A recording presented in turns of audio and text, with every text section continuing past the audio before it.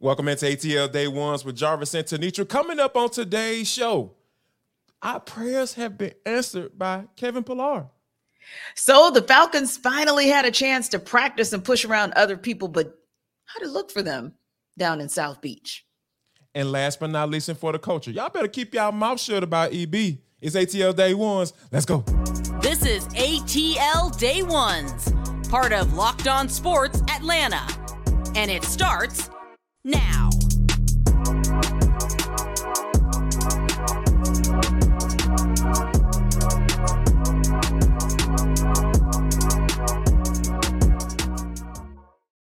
I want to start by saying thank you for making ATL Day Ones your first listen of the day. Remember, we are free and available wherever you download your podcast, and wherever you download your podcast, make sure that you leave us a 5-star review. Really appreciate that from you in advance. ATL Day Ones is part of the Locked On Podcast Network, your team every day. Coming up in 10 minutes, the Falcons are buzzing down in South Beach. We'll talk about that. But first, T, we talked about on this show just a couple days ago about Eddie Rosario and how he's just been stinking up the joint. And, and when you think about, after the trade deadline and going out and trying to get someone, that's not necessarily an option at this point. But I think that when you have a guy like Kevin Pillar, who came up huge last night to tie the game in the top of the ninth inning last night, and it was against the right-handed pitcher because, he normally goes against the lefties. That's kind of like his thing, right? That's why he's been platooning with Eddie Rosario. But to see him come through like he did last night, how huge was that?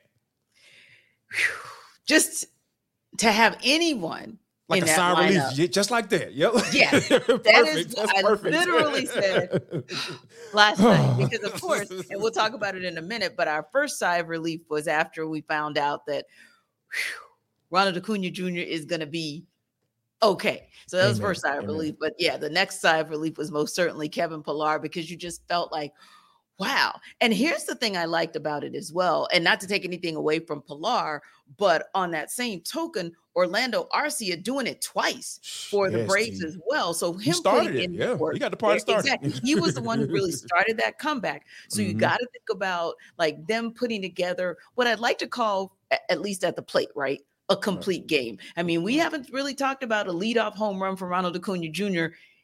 in a couple of days now. That's one thing. And then we also talked about what happens when you have the Yonny Chirinos experiment go bad yet again. He puts the Braves in a hole like he did. They don't really dig themselves out of a hole well. At least they haven't, especially post All-Star, right?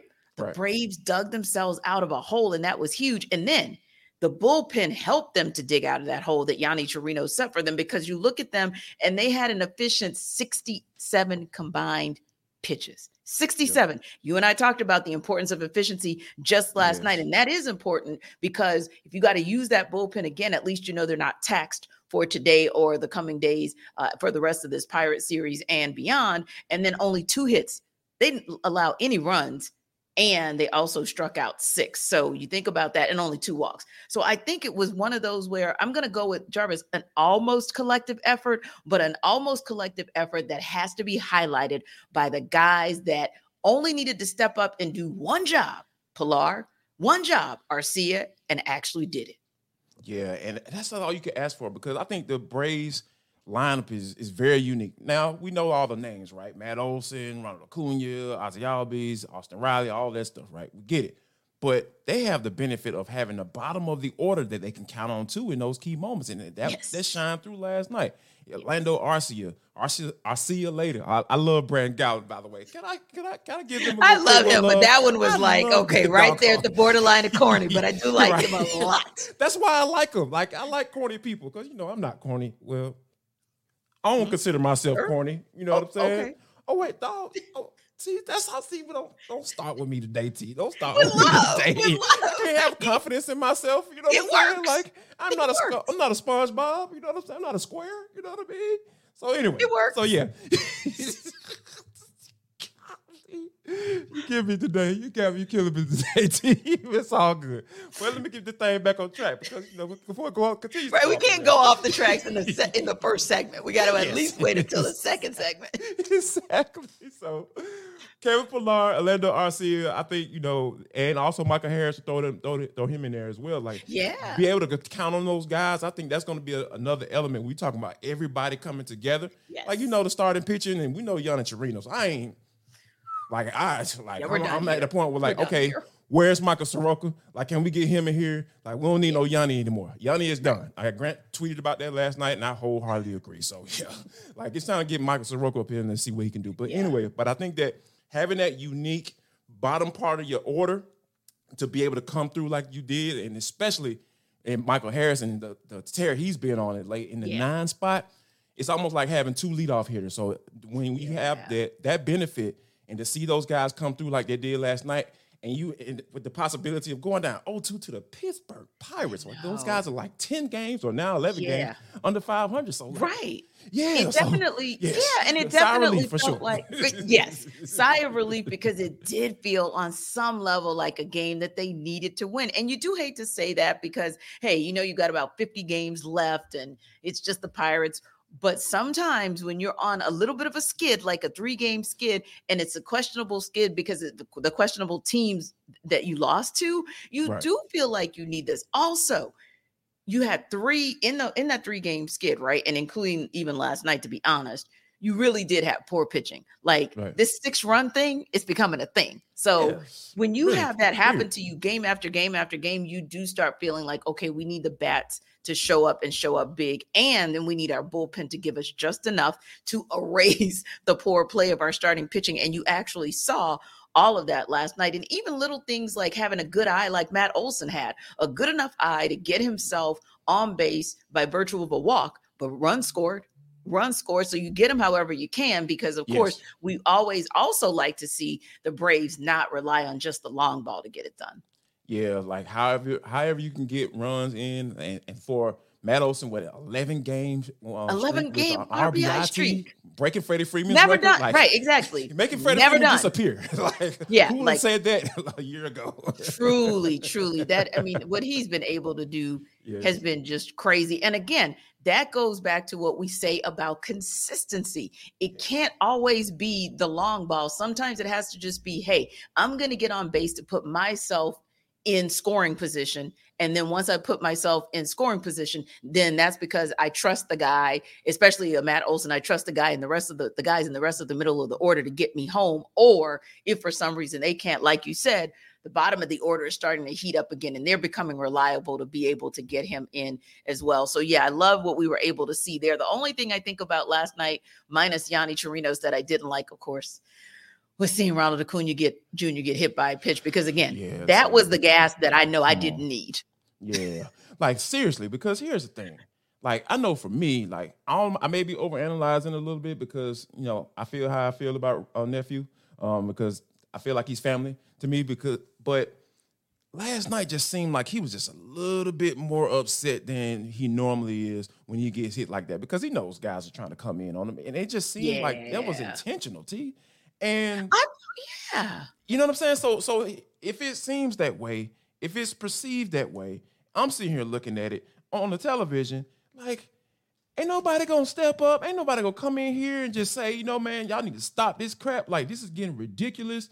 Like, or do something. Because at the end of the day, T, I know it's the rules and all this stuff, and people might get suspended. They might hurt themselves trying to get in the altercations. But at the end of the day, this in the street, this is in the workforce.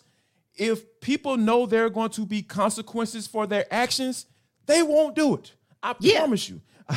Unless you got some knuckleheads. And most of the time, when you got guys out here making millions of dollars, they're not going to do that stuff, regardless of what the scouting report is, and make it, hey, this is what I need to do to make him back off the plate. He's not going to back off the plate. So if they know there's consequences, T, like, I really feel like, this is something that, it's not going to happen. But it has to be one of his teammates to come in and do it, because Ronald Acuna's just not built like that, I feel. Yeah.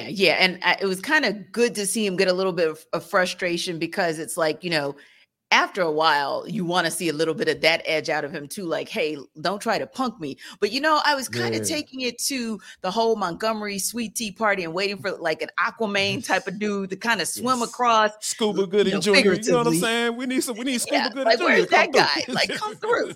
I wanted just somebody. I didn't care who it was. Maybe somebody in the bullpen, or maybe if a guy was approaching first base for Matt Olson to just kind of I don't know, just somebody to say, look, you're not going to punk our guy because this guy is on a tear. And really all of Major League Baseball appreciates the fact that history could be made. So this wouldn't just be an MVP season. This would be a historic MVP season. And I was thinking about it from that perspective as well. Like, yeah, Braves, you should have retaliated. And no, Major League Baseball, if the Braves retaliated, you shouldn't have done anything, because Ronald Acuna Jr. has the whole, like, even if you're not a baseball fan, they've got the whole of sport. He's got the whole of sports abuzz because of what he's doing. So anytime, and think about other sports, I double dog dare you to have done something like that to a Patrick Mahomes or a Tom Brady in his day. Oh, there would have been some consequences and repercussions. I'm talking flags, fines, possibly suspensions.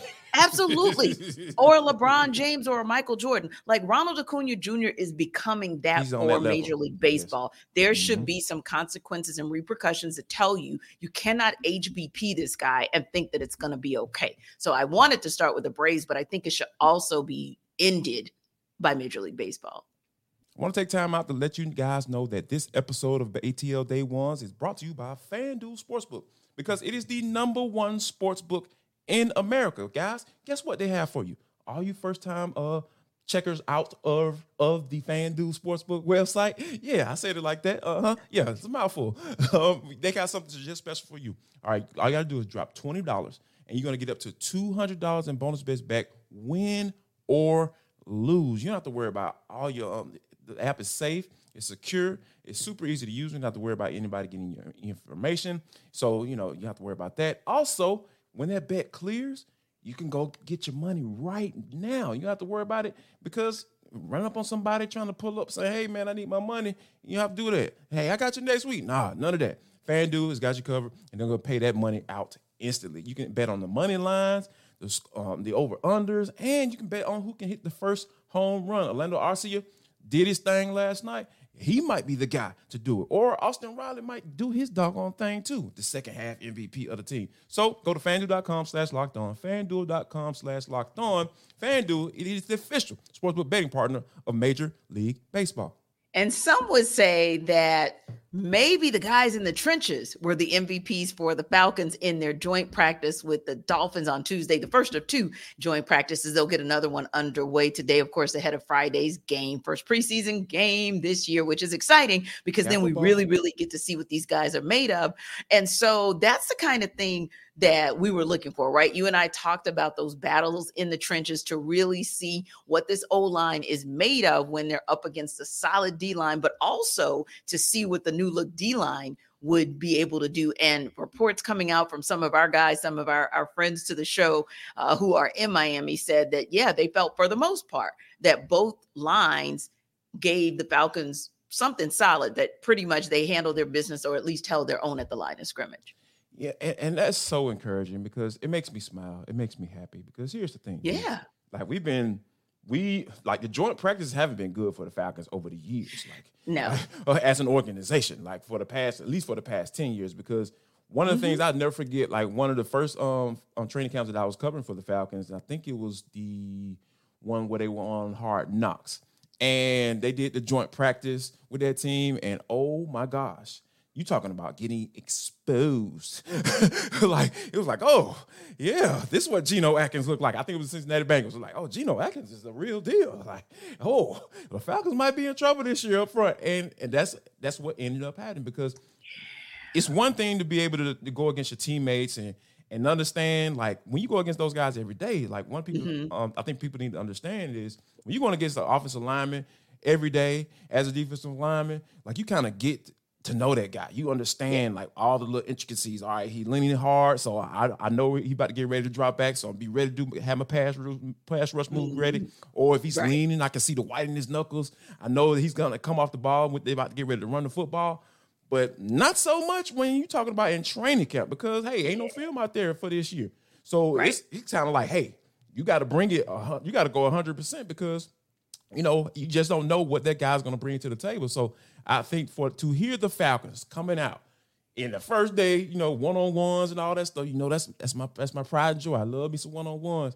To hear those guys out there taking advantage of the Miami Dolphins offensive line, a team that is being talked about as a contender as long as Tua stays healthy, I'm all for it. Sign me up. Yeah, I really liked what I saw out of them as well. Just making sure that they actually show something that makes okay, they're competitive. Like, you're not just about to get your running backs to just go off. Nope, not going to happen. And we're not going to let the quarterback get to the point in place where he can just set up and figure that he can just do anything against that defensive line. They'll make you think twice. The DBs are going to make you think twice. And I say that, and we'll get to the DBs in a second, but I say that understanding that, okay, they went against some all-war wide receivers yesterday. Now, let's be real. I mean, the speed is unmatched, and we'll talk about it in a minute. But ultimately speaking, what Jeff Gray said about what he wanted to see out of the DBs was much more important than what we actually saw yesterday. Now, speaking of important, or shall we say unimportant, the unofficial depth chart. Official, unofficial depth chart was dropped on Tuesday. It's the first one of the preseason for the Falcons. And of course, the whole of Falcons Nation was abuzz. Oh my God, Bijan Robinson is listed as third on the depth chart. Tyler Algier is ahead of him, and Cordero Patterson is ahead of him. Okay, it's the first depth chart for the preseason. Do we care? I know I don't. Yes. No, absolutely not. Like, here's the thing with T. Like, you really think that, not you, but people out there who are going crazy about Bijan Robinson being third on the depth chart, you really think that he's not going to get any touches? He's not going to be on the field at all. Right. He's going to be a old school, regular third on the depth chart running back. No. Right. Calm down.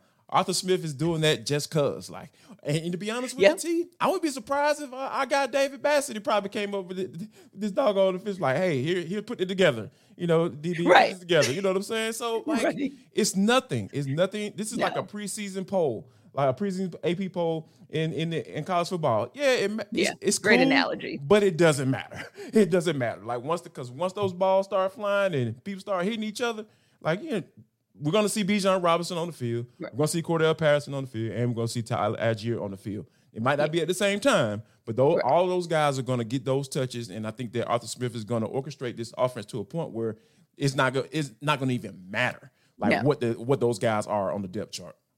Yeah, you shouldn't be concerned about when Bijan Robinson, where he is on the depth chart and when he enters the game. What you should be concerned about is how he enters the game. Is he entering the game to tote the rock? Is he entering the game to be a pass catcher? How is he lining up? That's what you should really be paying attention to, and the proficiency with which he knows how to actually execute those plays. To me, that's far more important versus whether I see him 12 plays or 2 plays. For the 2 plays that I see him, I'm curious to see how they line him up and also how he's able to execute that play. I think that's much more important. And speaking of that, we always are encouraged, and that's just even media, like whether you're fans or media, you never want to see a player go down to injury, right? So when everyone took a collective gasp last week, when Jeff Okudah went down, and then we got word that, hey, it may not be as serious as it looked initially. This guy's going to come back, quote unquote, Arthur Smith saying, early in the season that's the encouraging word.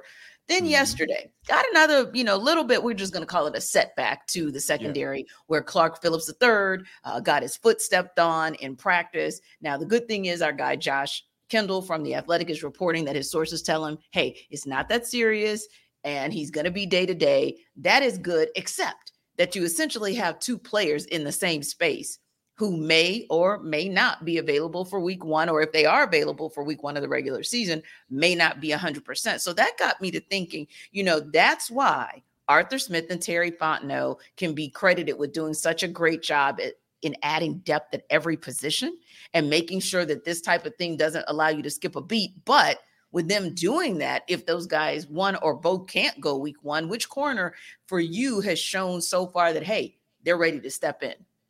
I don't think we've seen that yet. But I think when you're talking about having guys who are capable of stepping in, I think that's what you're talking about as far as that depth piece and Terry Fontenot and Arthur Smith because they haven't had that in the past years. They literally have to bring guys off the street to come in and sub in for guys like they're ones, DB1 or whatever, cornerback one, however you want to put it. When now that you have guys, we're sitting up here having a conversation like, okay, we got Trey Flowers who can come in and step in on the outside.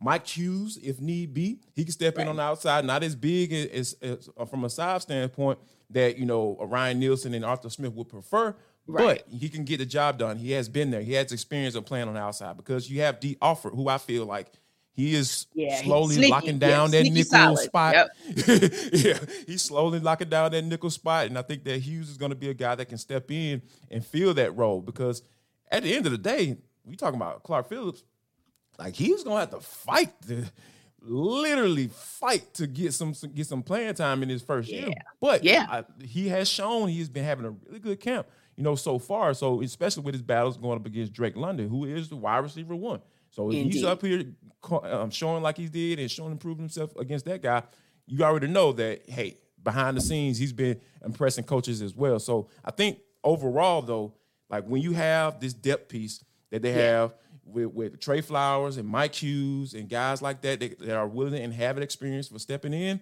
I think that eases the level of concern when you talk about having two guys who you're looking to play a lot, specifically Jeff Okudah.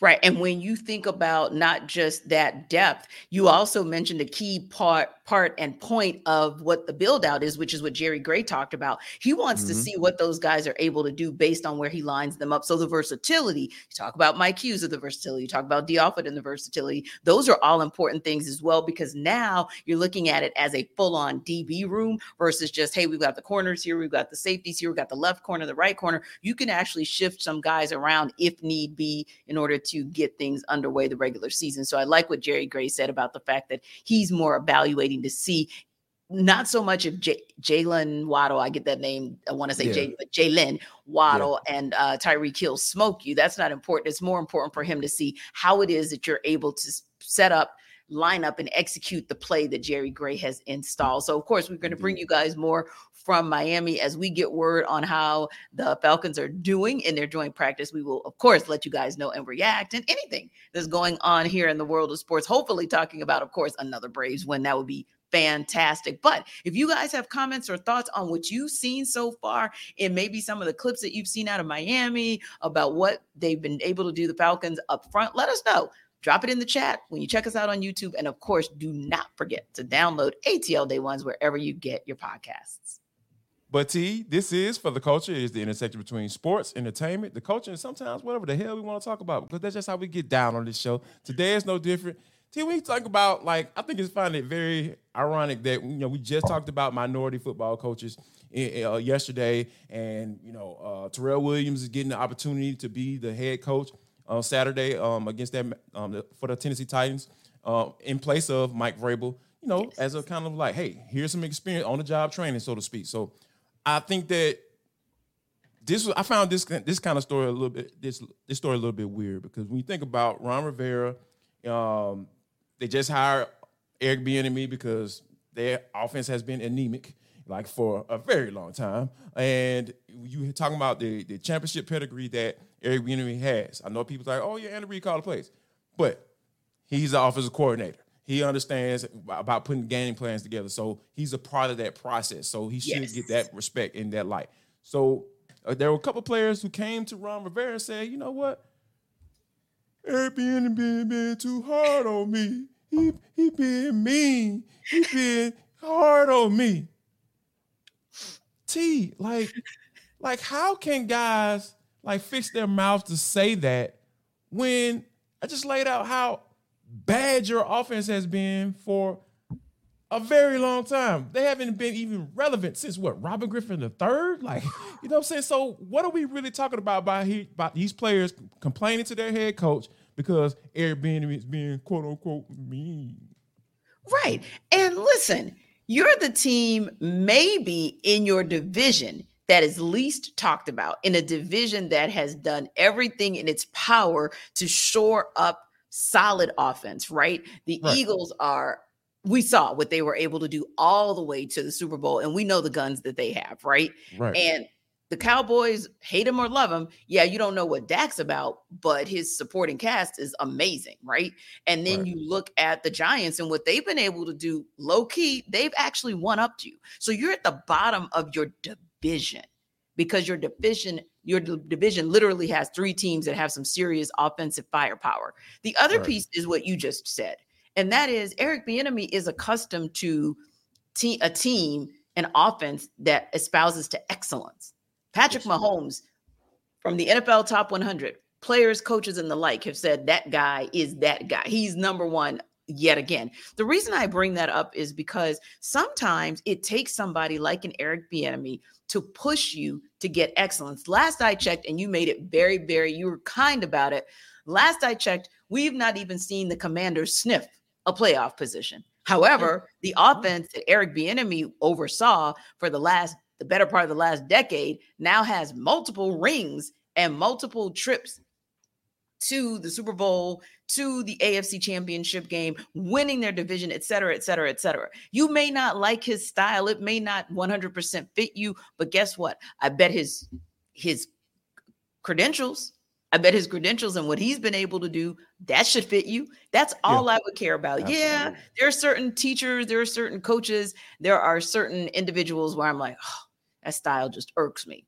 But I'm looking at it like, do we have the same goal? Are we both pushing for the same thing? Last I checked, Eric Bieniemy's a winner. And if the Commanders want to be winners, they better get on board with what he has to say, because otherwise we're going to be sitting here having the same conversation next year about how the Commanders did sniff the playoffs. Yeah. And here's the thing, and I think that, Ron Rivera, I still kind of don't know how I feel, because I feel like he didn't protect this guy.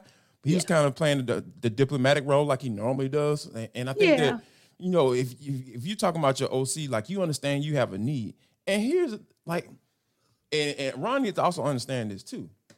All right, listen up, Ron. Bro, they got new ownership. So you were part of that last regime, regardless of what, went down with Dan Snyder and your relationship with him. You're a part of that. You're still part of that. So, and Eric Bieniemy, he's new. He's fresh. He wasn't a part of that last year. So he's vying for a job. And whether that's your job or a head coach's job somewhere else, I think that he needs to understand that. And I think that he needs to get his players to understand what Eric Bieniemy brings to the table. So, hearing this it irked me. It irked me really badly, because no player on that team has the ability or has the credentials to step up and say, you know what, this is not what we used to, because I understand I've been successful and I can do this. No, can't nobody say that right there on the Washington Commanders right now. At all. So, they need to keep their mouth shut for sure. I think so too. And I agree with you. Ron Rivera could have been just a little bit stronger in his support of Eric Bieniemy, because a little passive aggressive. Yeah, exactly. You're a little passive with that. So you need to get on board as well, because when I look up and down your chart, I think the other piece there is get a leader. Get a leader in the locker room who tells everybody to pipe down, because, hey, do we want to win or what? Do we want to get out of this division?